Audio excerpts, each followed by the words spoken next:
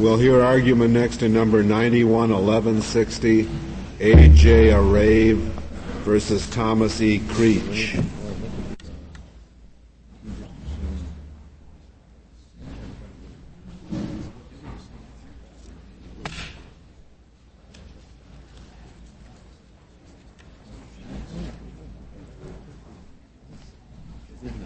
Mr. Thomas, you may proceed whenever you're ready. Chief Justice, and may it please the Court, this case is before the Court on a petition by the warden of the Idaho Maximum Security Institution for a writ of certiorari to the United States Court of Appeals for the Ninth Circuit. Idaho has in its statutory death sentencing scheme a provision that the death penalty is authorized if it is proven by the state that the murder was committed with utter disregard for human life. The Ninth Circuit Court of Appeals has held that this provision is unconstitutionally vague and that the limiting construction imposed on it by the Supreme Court of Idaho is likewise deficient. That construction, the Idaho Supreme Court's construction, is to the effect that the utter disregard factor is to be limited by inquiring into whether the killing was committed with utmost callous disregard for human life, that is to say, whether the killer was a cold-blooded, pitiless slayer. At the outset, is the vagueness issue the only question in the case? Well, no, Your Honor, I don't think the vagueness issue is the only issue in the case. There's also a question about whether the Court of Appeals correctly reviewed or correctly deferred. We didn't limit the grant of certiorari. Yes, Your Honor, the certiorari grant was limited to the vagueness question, to the utter disregard question. Well, then it is the only issue in the case. It is. Yes, it is. It's the only issue with respect to that you're going to argue. That's correct. All right. Thank you. The utter disregard or cold-bloodedness finding in this case is supported by a considerable background of murderous behavior by the defendant and by the fact that in this case he killed another inmate in the state maximum security institution. General Thomas, before you get into your argument, can I just get one thing clear?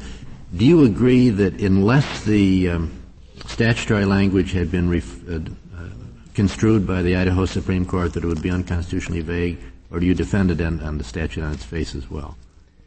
Well, no, Your Honor, I don't necessarily concede that it would be facially vague, but we did, when this case went to the Idaho Supreme Court for the first time, suggest that the Court impose on it a limiting construction, just to make sure that there was no doubt that the factor was to be applied in the narrowest kinds of circumstances. But I would not make the concession that there is an actual facial vagueness problem with it, because we believe that the term utter disregard for human life has the kind of content that makes it possible to distinguish this kind of case from a larger universe of lesser murders. Does this language come out of the Model Penal Code? No. It's, as far as I know, Your Honor, the precise language is not duplicated in any of the other statutes, and it, to the best of my recollection, was not a Model Penal Code suggestion. The trier of fact in assessing this particular standard, the utter disregard for human life, with the Osborne gloss on it, did not take into account the fact that he had killed previously. Am I correct about that, or am I incorrect?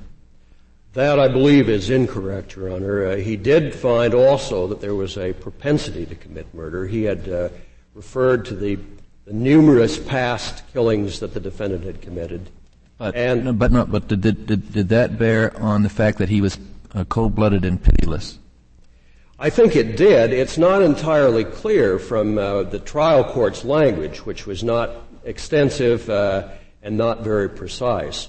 But I think when you take into account all of the things that the court said in its findings, that it's talking about a conclusion that this was a particularly cold-blooded killer, and that had something to do with all of the other murders, with the pattern of murderous behavior that he had exhibited in the past.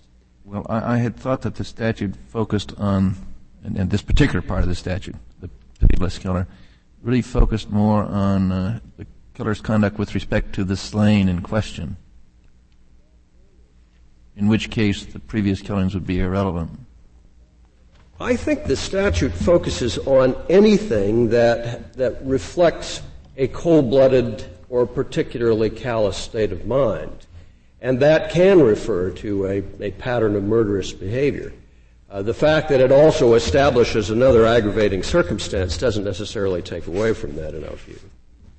Mr. Thomas, will you give us some examples of first-degree murders in Idaho that are not cold-blooded or pitiless? Well, I think that almost any murder, Your Honor, would qualify as not cold-blooded or pitiless if there were any kind of emotional provocation that went with it, any kind of distress, any kind of justification or excuse that didn't rise to the level of a legal defense. And I think that if you look at the cases that the state Supreme Court has decided and the cases that have gone before the trial courts, what you find is that the cold-blooded factor encompasses a very small number of cases. It's a rather rare kind of circumstance. But your description seems to describe this case, because isn't this one in which the victim provoked the fight? The trial court, I thought, found that. There is language in connection with the court's mitigation considerations, Your Honor, that suggests that what the court found was that the victim initially provoked the attack. And what the evidence in the case reflects is a little different than that. We think that the trial court misspoke or used some ambiguous language taken in the full context of his findings, because the evidence is pretty clear. Let me just ask you this question. If we took the trial court at face value, would it still satisfy your view of the utter disregard? I believe it would, Your Honor, although I would acknowledge that there are ambiguities in the trial court's description of the case, and it is not as complete as we would have liked to see it. That, of course, is not the end of the line in our judicial sentencing system, because the state Supreme Court conducts a full course of independent review of all death sentences. Mr. Thomas, may I just go back to your answer to Justice Stevens' last question? Because I'm not sure why this particular sentence would be consistent with your criterion. As I understand what you said a moment ago, a murder would not qualify as manifesting utter disregard if it was committed with any kind of emotional provocation. There is certainly evidence of that, and that seems to be what the trial judge found. So I don't understand how it could be consistent. Can you explain that to me? Yes, Your Honor. The trial judge's finding, or at least his statement, that the murder was committed in an excessive violent rage and that the victim initially provoked the attack is very troublesome because it's not entirely consistent with the evidence. The evidence really was that Creech arranged with the respect, attack. Though, I think Justice Stevens' question was, if we take the trial judge's finding on its face, is this particular sentence consistent with your criterion? Oh, I'm sorry. I misunderstood your question. Yes, it is, but for a little different reason. The trial judge's findings at face value are ambiguous, but they do contain findings that Creech had indicated he intended to keep on killing people, that he was remorseless and calculating language essentially. No, but the criterion is whether, as I understand it, is whether by the murder, which I assume, as Justice Kennedy was suggesting a moment ago, it means this murder, or circumstances surrounding its commission, the defendant exhibits utter disregard. So I don't see how you can get beyond the record and say, well, there are of this case for the application of your standard. And hence I don't see how you can, in effect, get around the trial judge's finding by looking to circumstances having nothing to do with this killing.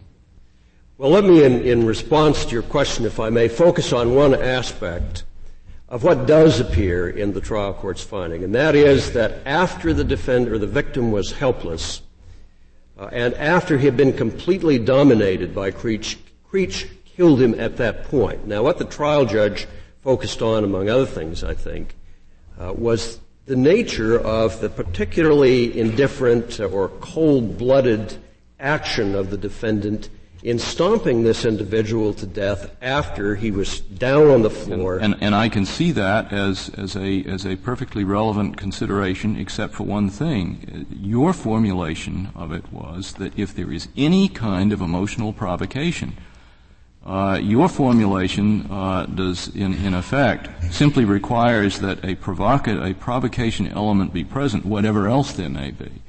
And it seems to me clear from the trial judge's finding, if we accept it, that there was some kind of emotional provocation, and I don't know why we don't stop right there and say, therefore, the utter disregard factor could not be applied here. I don't think it is that necessarily accurately characterizes what the trial judge found here. He said that there was an excessive violent rage, but he seems to have been describing the nature of the killing and not the original motivation of the defendant for setting things up in this fashion. I think that is the key factor here when you look at the cold-bloodedness of the defendant's behavior. And that is something that the trial judge did not entirely explain. But that ambiguity, I think, is resolved when the State Supreme Court, in the course of its independent review function, says that it has never seen, in 50 years of examining comparable cases, a more remorseless, cold-blooded, or calculating killer than this individual. So I think that ambiguity, if that's what it is in the trial court's finding, is cured by that. Mr. Thomas, the victim had a handicap, didn't he? That's correct. What was that handicap? He had, at some time prior to his imprisonment, shot himself in the head with a .38 caliber revolver. A portion of his brain had been damaged. He had some plastic cranioplasty material over the top of the injured area. He was partially paralyzed, slow and uncoordinated, and as Creech indicated in his confession to law enforcement officers, wasn't able to handle himself, and Creech was quite well aware that he was not going to be able to put up much of a response. Didn't the trial judge or the sentencing judge also find that even though the victim provoked the altercation, he went on to find that with the victim's attack as an excuse, the defendant's murder then took on many aspects of an assassination? That's correct, Your Honor, and I think that is one of the really important factors that indicates the cold-bloodedness or the focus on cold-bloodedness that the trial court engaged in its consideration of the case. When you talk about an assassination, when you talk about the victim's attack as an excuse for what happened later, I think what you see is that the trial court is really considering this the kind of utmost callous or cold-blooded behavior that the statute was intended to encompass. We think that the Ninth Circuit Court of Appeals did not accurately or fully apply this court's precedent in Walton versus Arizona, which has two important components. One of them is that a judicial sentencing system such as we have is entitled to some more deference than other kinds of sentencing systems, and that the Godfrey-Maynard rationale does not fully apply in those circumstances. If you assume that the trial court and the state Supreme Court knew the law in this case, knew the requirements of the Constitution, and applied it, you have to reach the conclusion that in this process, Idaho's courts applied the narrowest possible construction of the utter disregard factor to the circumstances of the case, rather than the broadest possible factor. In Walton and in some of the other cases involving the analogous, especially heinous, atrocious, or cruel factor, the courts were trying to define a word like heinousness which is much broader and less specific and much more difficult to deal with in a sentencing situation than the term cold-blooded. Cold-blooded talks about a state of mind, and there are lots of circumstances in which courts have to deal with state-of-mind descriptions. There are circumstances such as arise when it's necessary to determine what is premeditated and what does it mean, or what is malice aforethought and what does it mean. What is reckless disregard and what does it mean? So there's nothing unusual about calling on the sentencing authority to apply a moral judgment in making the determination that an act or in a criminal case. I think the issue in the case is whether or not this aggravating factor, as described or narrowed by the Idaho Supreme Court, could be applied in any case, or is the claim that it could not be applied to any case? Is it so vague that it just couldn't be applied to any it could not be used as an aggravating factor in any case, no matter what the facts are? Yes, I believe that is what the Court of Appeals said with this proviso. They said that the factor itself was not invalid. It was just that the Idaho Supreme Court's limiting construction hadn't provided any more guidance in the language of the statute. Well, all right, but and so the conclusion was it couldn't be used as an aggravating factor in any case. Yes, as limited, that's correct. Well, did the Court of Appeals make any effort to see if it could be applied to this particular case? They appear not to have done so, or not to have done so in a very significant fashion, Your Honor, because the Court simply said, like the heinousness factor in Godfrey and Maynard or similar factors, the limiting instruction doesn't mean anything different than the statute, and they did not appear to. It was so vague that it's so vague that there is no case that it could be applied to. That's the way I read the decision, Your Honor. You didn't. The state didn't take the position. I take it in the Court of Appeals that, in fact, as applied by a judge rather than a jury, it was not constitutionally vague at all. We did take the position, as I recall, and I don't recall specifically how we set this up. Okay. But we took the position in a supplemental brief. Walton, of course, was decided after this case was argued. Mm-hmm. We took the position in a supplemental brief that our judicial sentencing system did make a difference.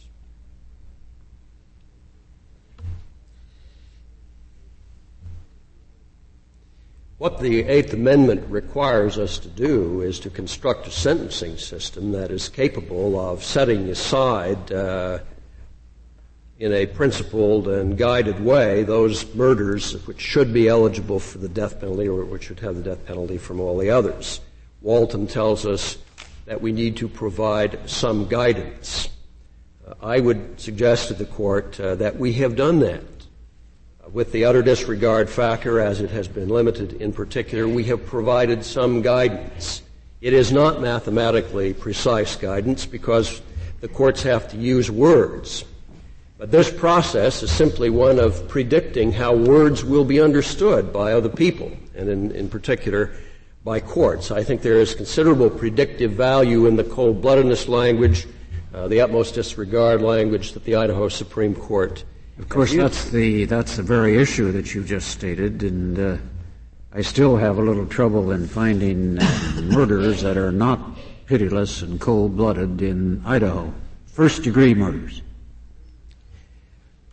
That's a valid point, Your Honor. You could say that all murders are pitiless and cold-blooded. However, this factor is all first-degree murders. I'm sorry, all first. You may even say that about all murders, second-degree murders at least.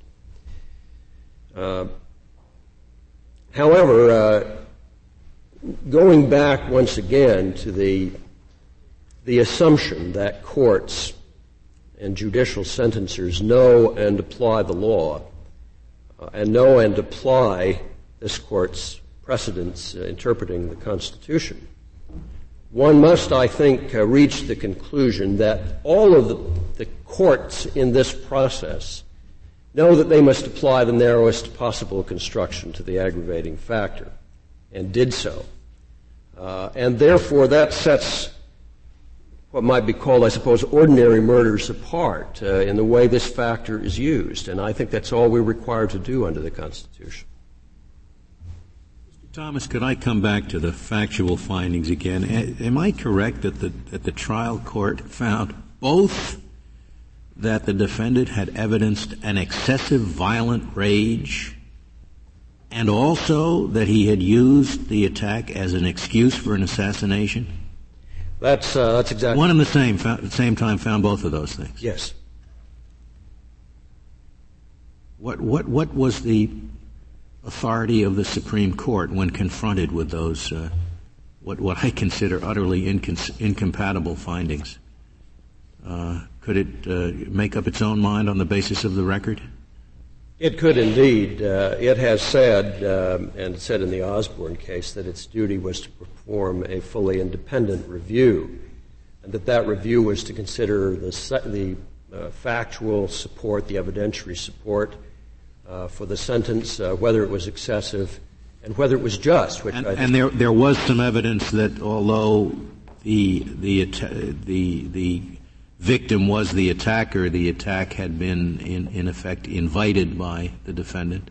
Yes. Had provided the attacker with the means of the attack and so forth, intending to use that as an excuse. That's correct, Your Honor. And presumably that's the finding that the Supreme Court made. That's our view. I might mention also that in the record that was before the sentencing court and before the Supreme Court is a record of other cases in which, at least one other case in which Creech was prosecuted, and it reflects an almost consistent behavior on his part of trying to create self-defense or defense of others' appearances. In a case in Idaho in which Creech was prosecuted in 1975, he killed two people in an automobile who had picked him and his girlfriend up while they were hitchhiking on a highway.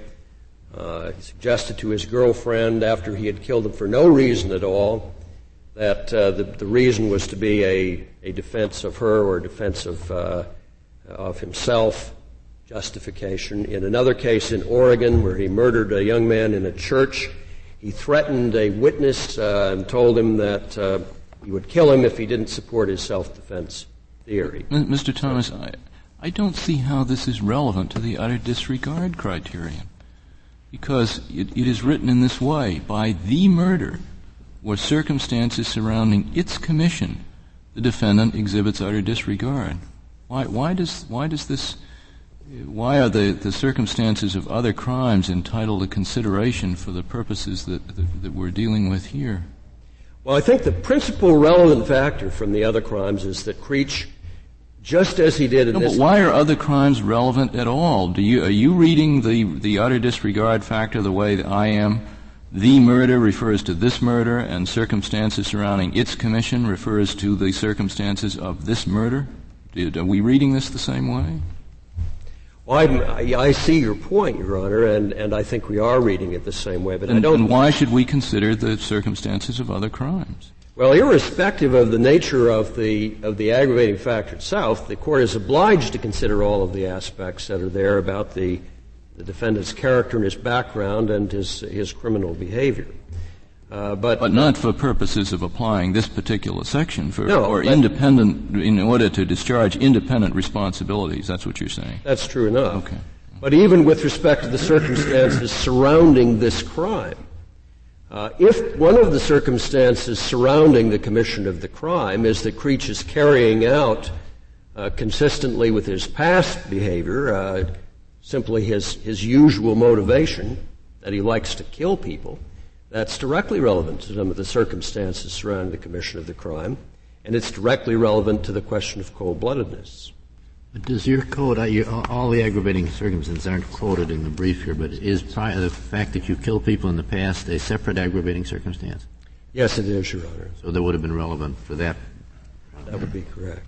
I thought that the relevance of the past, the past activities was simply to prove the fact that he was using this as an excuse, because he's used things as an excuse in the past.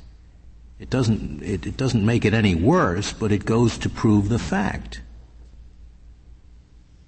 Well, that he has done this before makes it more likely that that indeed was what he was up to this time.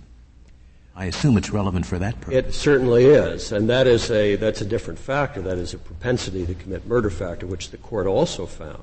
But was this evidence put before the trier of fact for the purpose of supporting a conclusion that this was simply a pretext, that the provocation was simply a pretext?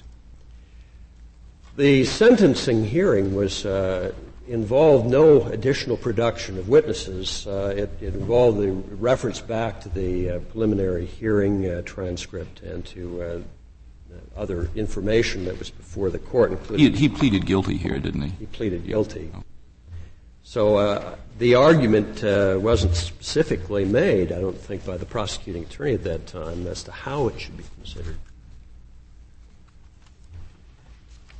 If there are no further questions, Your Honor, I'll reserve a few moments for Thank you, Mr. Thomas. Mr. Gardner?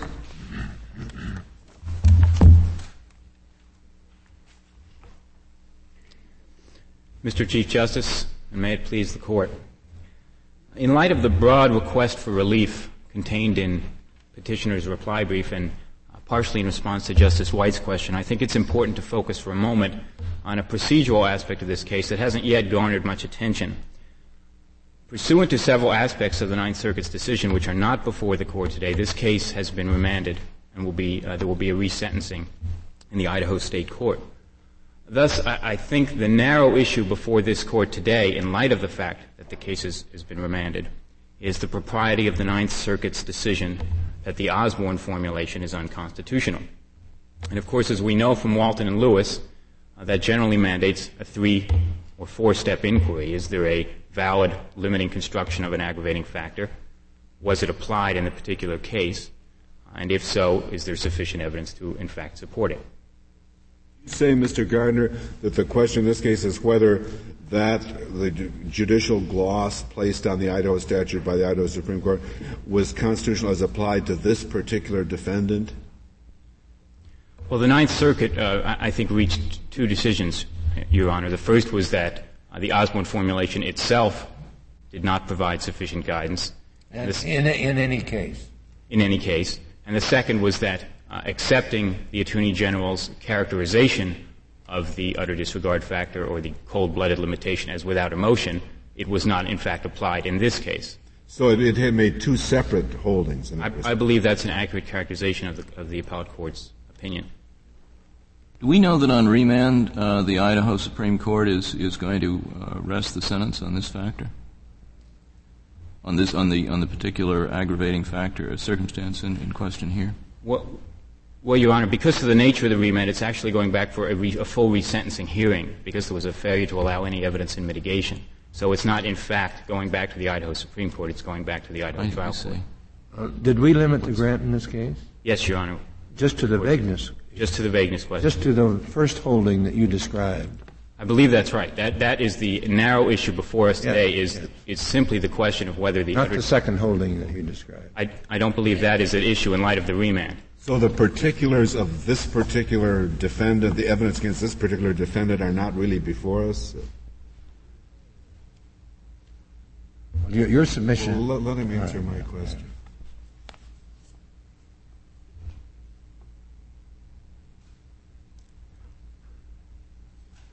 Well, I think necessarily, Your Honor, in the context of this case, in defending the Ninth Circuit's decision on the vagueness issue, and perhaps my response to Your Honor's question was somewhat too quick, is that the Ninth Circuit decision can be defended on, I believe, on either ground.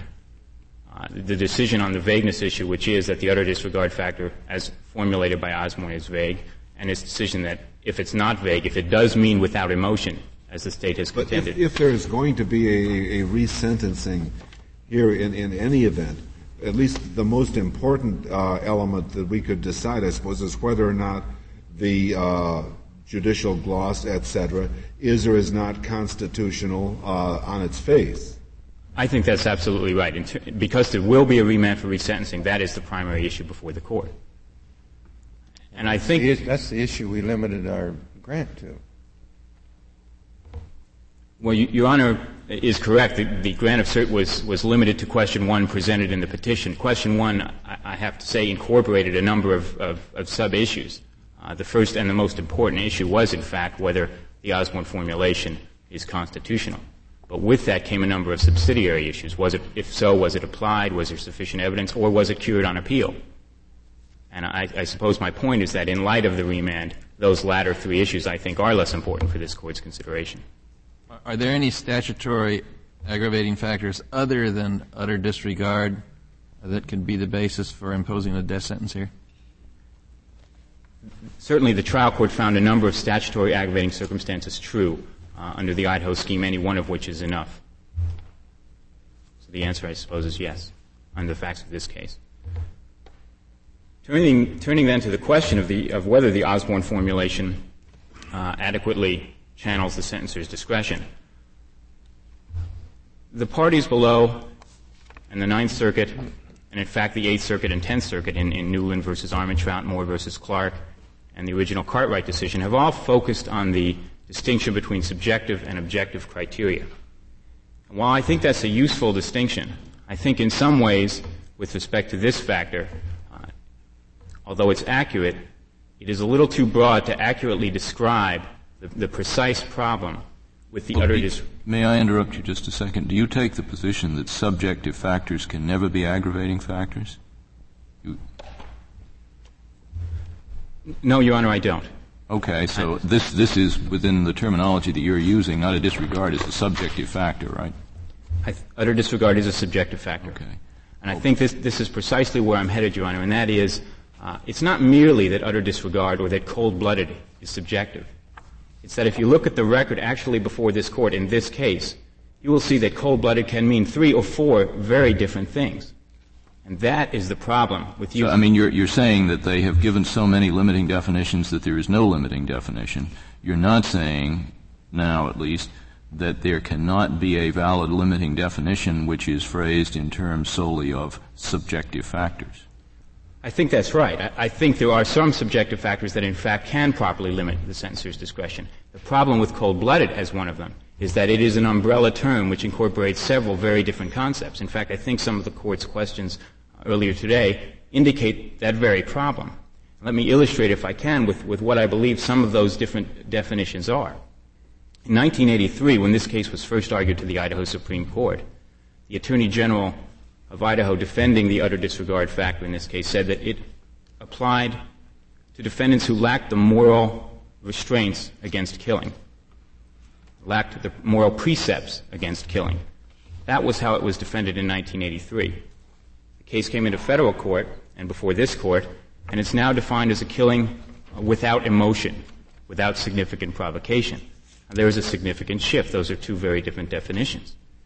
In Florida, of course, as we know from the Attorney General's briefing and from all the briefing in the case, the coldness factor is defined as something that we call super premeditation, which is yet another way to describe coldness.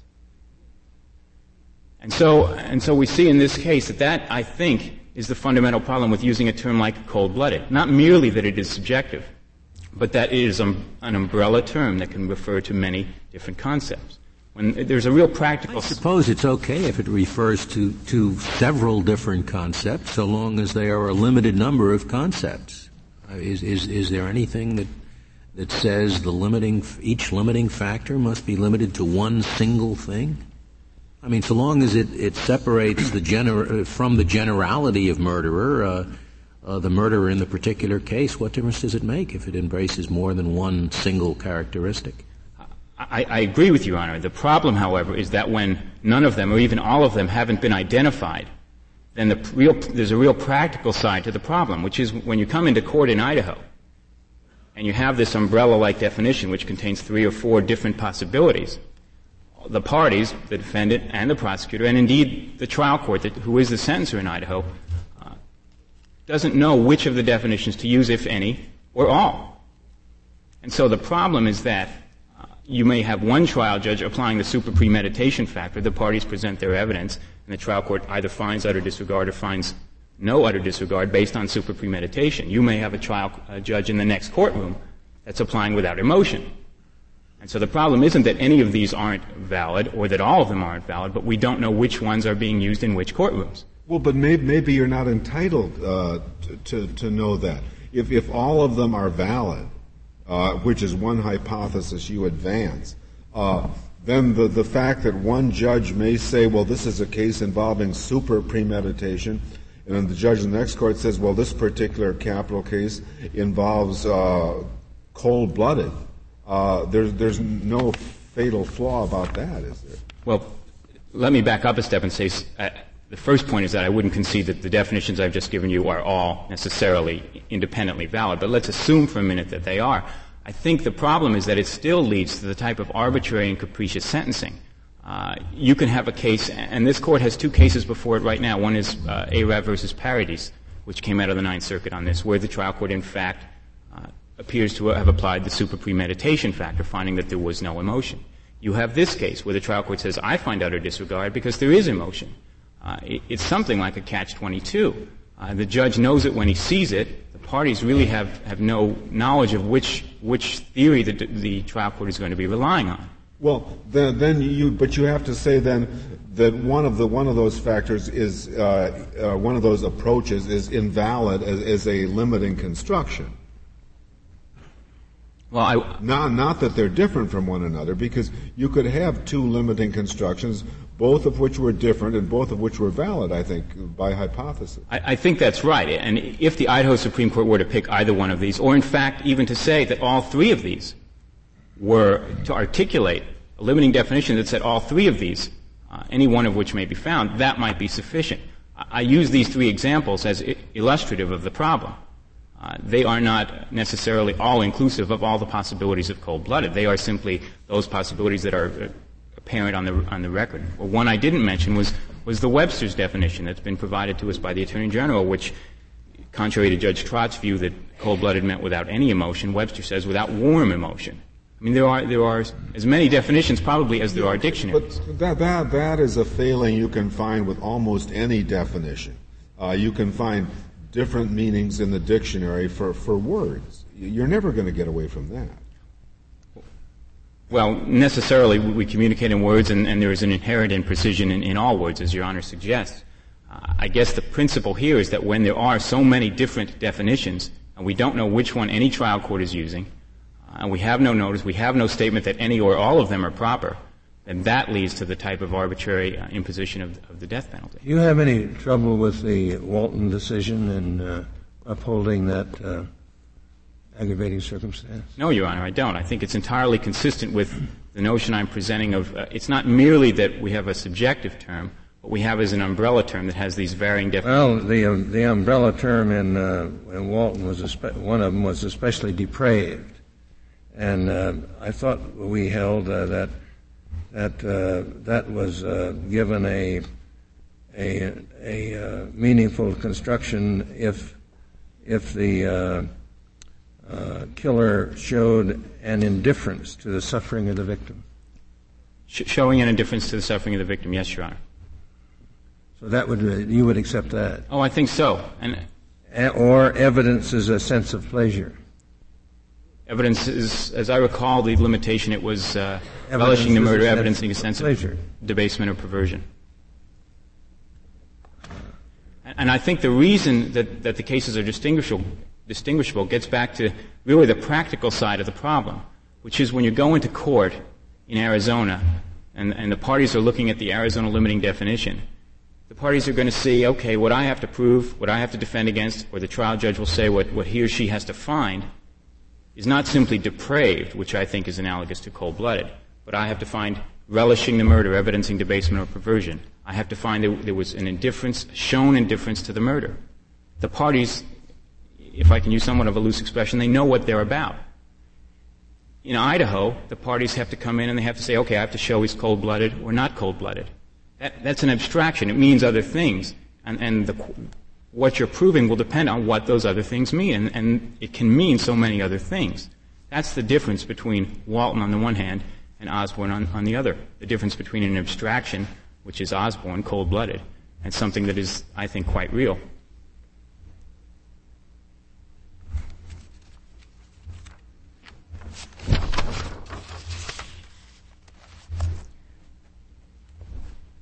Turn for a moment to the factual findings that were made in this case.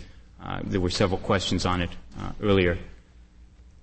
As Your Honor has, I think Justice Souter, you noted some of the factual findings. The defendant did not instigate the fight. It was a factual finding. The victim engaged in an unprovoked attack.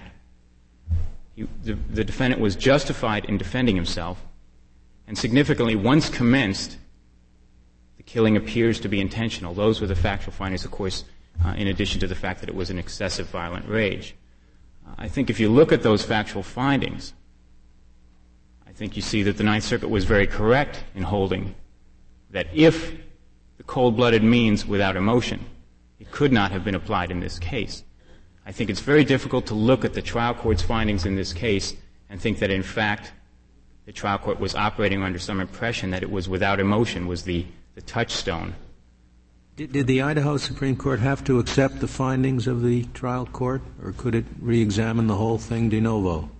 Yes, Your Honor. So we don't know that the Idaho Supreme Court was accepting. I find it impossible to see how you could accept both the finding that the defendant used it as an intentional excuse to assassinate and the finding that he was in an excessive violent rage. Well, the Idaho Supreme... I think that those two are quite incompatible to me, so I assume that the Idaho Supreme Court selected one or the other. It was free to select one or the other. The Idaho Supreme Court could make a de novo review. I think if you look at the Idaho Supreme Court opinion, you find a similar tension, because they find in the same sentence both the aggravating circumstances and the mitigating circumstances are supported by the evidence. And that's really the only statement that the Idaho Supreme Court makes as to these findings that Your Honor has suggested are inconsistent. The only additional insight we can gain from the Idaho Supreme Court's opinion is their observation that, in fact, the trial court did not find that this was committed by plan by Mr. Creech. So although they may have been free to, they did not. I think that much we can glean from the actual opinion. All of this is getting us into the facts of the particular case rather than the question on which we granted cert, which was whether the aggravating factor in itself is a permissible one. I think Your Honor, regardless of how it was applied here. It does go beyond the actual language of the Osborne formulation and talks about the application to this case. Then if there are no other questions on the actual application of the utter disregard factor, I'd be prepared to submit it. Does Lewis versus Jeffers prohibit us from looking at the way in which Idaho has applied the particular definition in order to understand the meaning of the definition? I think solely looking at Lewis, my answer would be yes, Your Honor. Lewis, of course, suggested that once a limiting definition is proposed by the state, and if it's a valid limiting definition, you can't look at actually how it's applied. That simply falls under the third part, the Jackson versus Virginia, whether a rational fact finder could reach the result. I think, however, there's a tension between that aspect of Lewis and Socia versus Florida. In Socia versus Florida, this court recognized that in a judge sentencing state, if the limiting definition is not quite up to snuff, you can, in fact, look at applications. That was a case out of Florida where the limiting definition that this court had approved had not been, in fact, used by Florida, and this court looked at how it was applied. When we're passing upon the limiting definition in the first instance, is it then appropriate to see the manner in which the courts of the state have applied the definition over a number of cases? I think under Socia versus Florida it is, and certainly in a judge sentencing case it should be. Trial courts are presumed to be aware not only of the articulated principles that come down in cases, but I assume of the applications in those very cases. So I think it makes sense that in a judge sentencing case, as Idaho is, that the cases applying the limiting definition should be considered. Well, I think, Your Honor... If you looked at a series of these cases, you think you could construct out of the out of the way this factor was applied, some limiting construction that would be satisfactory? I don't believe so, Your Honor. I think there's two separate questions. Well, then why are the application facts relevant? Well, I think that you cannot construct one in this case because, in fact, the limiting definition is not constitutionally proper. I think were it constitutionally proper, perhaps you could construct, as in Socher, the court was able to construct a reasonable interpretation. The more, I suppose, theoretical reason why I think it's proper in a judge sentencing case or a judge sentencing state to look at the applications is because the trial courts are presumed to be aware of those applications. So it has, at least to me, some intrinsic sense to look at those applications to see what a trial judge sitting in the day-to-day rigors of his practice or of judging is going to be aware of. Thank you, Mr. Gardner. Mr. Thomas, you have 4 minutes remaining. Thank you, Mr. Chief Justice. If the court has no further questions, we will conclude our argument. Thank you, Mr. Thomas. The case is submitted.